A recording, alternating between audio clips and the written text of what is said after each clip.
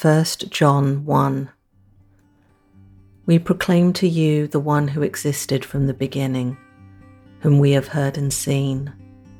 We saw him with our own eyes and touched him with our own hands. He is the word of life. This one who is life itself was revealed to us, and we have seen him. And now we testify and proclaim to you that he is the one who is eternal life. He was with the Father, and then he was revealed to us. We proclaim to you what we ourselves have actually seen and heard, so that you may have fellowship with us. And our fellowship is with the Father and with his Son, Jesus Christ. We are writing these things so that you may fully share our joy. This is the message we heard from Jesus and now declare to you. God is light, and there is no darkness in him at all. So we are lying if we say we have fellowship with God but go on living in spiritual darkness. We are not practicing the truth. But if we are living in the light as God is in the light, then we have fellowship with each other, and the blood of Jesus, his Son, cleanses us from all sin. If we claim we have no sin, we are only fooling ourselves and not living in the truth. But if we confess our sins to him, he is faithful and just to forgive us our sins and to cleanse us from all wickedness. If we claim we have not sinned, we are calling God a liar and showing that his word has no place in our hearts. 1 John 2.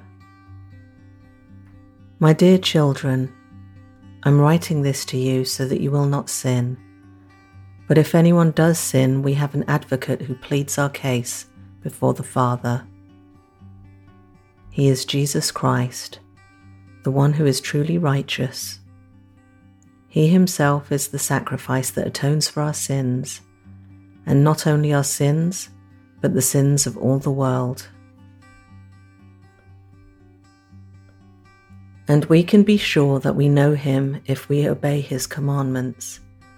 If someone claims, I know God, but doesn't obey God's commandments, that person is a liar and is not living in the truth. But those who obey God's word truly show how completely they love him. That is how we know we are living in him. Those who say they live in God should live their lives as Jesus did. Dear friends, I'm not writing a new commandment for you. Rather, it is an old one you have had from the very beginning. This old commandment, to love one another, is the same message you heard before. Yet it is also new. Jesus lived the truth of this commandment, and you also are living it. For the darkness is disappearing, and the true light is already shining. If anyone claims, I'm living in the light, but hates a fellow believer, that person is still living in darkness. Anyone who loves a fellow believer is living in the light and does not cause others to stumble. But anyone who hates a fellow believer is still living and walking in darkness. Such a person does not know the way to go, having been blinded by the darkness. I'm writing to you who are God's children, because your sins have been forgiven through Jesus. I am writing to you who are mature in the faith, because you know Christ, who existed from the beginning. I'm writing to you who are young in the faith, because you have won your battle with the evil one. I have written to you who are God's children, because you know the Father. I have written to you who are mature in the faith, because you know Christ, who existed from the beginning. I have written to you who are young in the faith, because you are strong.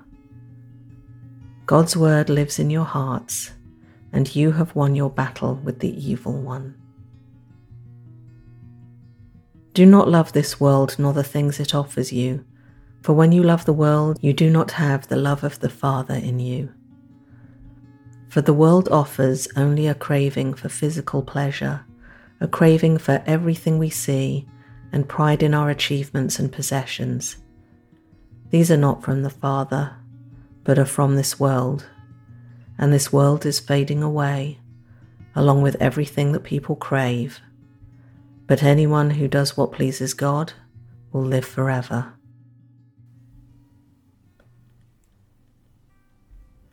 Dear children, the last hour is here. You have heard that the Antichrist is coming, and already many Antichrists have appeared. From this we know that the last hour has come.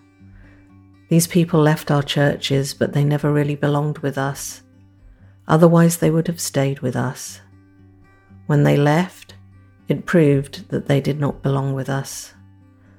But you are not like that, for the Holy One has given you his Spirit, and all of you know the truth.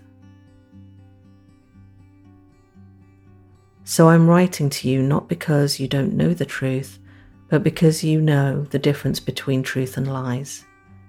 And who is a liar? Anyone who says that Jesus is not the Christ. Anyone who denies the Father and the Son is an Antichrist. Anyone who denies the Son doesn't have the Father either. But anyone who acknowledges the Son has the Father also. So you must remain faithful to what you have been taught from the beginning. If you do, you will remain in fellowship with the Son and with the Father, and in this fellowship we enjoy the eternal life he promised us. I'm writing these things to warn you about those who want to lead you astray. But you have received the Holy Spirit, and he lives within you, so you don't need anyone to teach you what is true. For the Spirit teaches you everything you need to know, and what he teaches is true. It is not a lie. So just as he has taught you, remain in fellowship with Christ. And now, dear children, remain in fellowship with Christ, so that when he returns you will be full of courage and not shrink back from him in shame. Since we know that Christ is righteous, we also know that all who do what is right are God's children.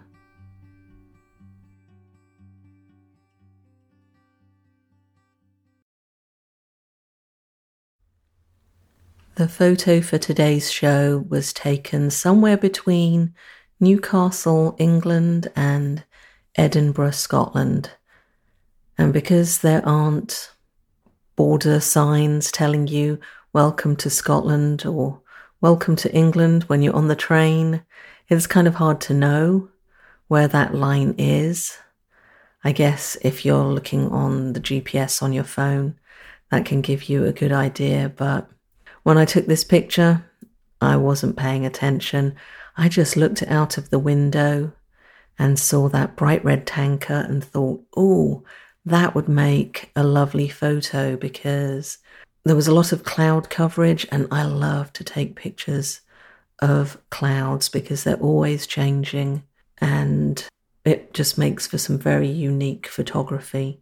But there was lots of cloud and just a really nice colour of the water and lots of little ripples, little waves. And in the distance, there's some land, could be some islands. It's a little bit hard to tell. You know, maybe the train was sort of turning and I was looking back at a bay. But on that east coast of the UK, you're out looking at the North Sea, with the other side being Norway. And so the train's rushing by, I don't know, 100 miles an hour, something like that. And often when I'm doing that train journey, I just want to take some photos. I'm snapping away, you know, making sure that I'm taking a whole load, because as the train turns, the sunlight coming through the windows, reflecting on tables across from me that then reflect on my window, Even with a filter, a polarizing filter, it can still be kind of tricky to get those shots. I was probably sitting on that train just thinking, how much longer? I mean, it's about 6 hours from London to Edinburgh, and we still had some time on an earlier show. I shared a photo from Dundee, Scotland. This is the same journey. We were going to Edinburgh, then changing and going up to Dundee. So when you're on the train like that for hours, when you leave London and you get past that kind of sprawl, the city, once it disappears, and then the land starts changing, you're going through the Lake District, the Cotswolds, there are hills, sheep, you start to see the fields with the stone walls, the hedgerows. It's just quintessential England. It's really picturesque, and I always want to stop and get off the train at that point. It's the kind of stuff that you imagine England to be when it's portrayed in the movies. And as you progress through there, it starts to get hillier and hillier as you're going towards Scotland. And depending on what side of the train you're on, you're going to see different things. Now, travelling up there, I'm on the side that's with the water view, so that was interesting.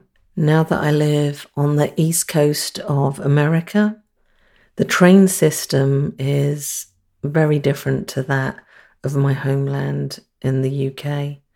I've never actually been on a train here in the US. They're not the same in frequency, in their reach, but I really, really love American trains. In fact, I live about a block away from the train tracks, the station, and I enjoy hearing the trains rumbling through, those diesel trains.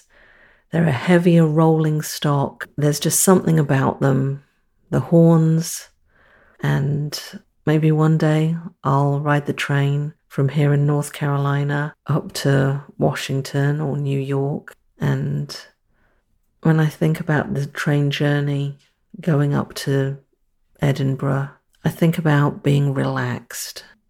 So wherever you are in the world listening to this, I hope that you are relaxing too.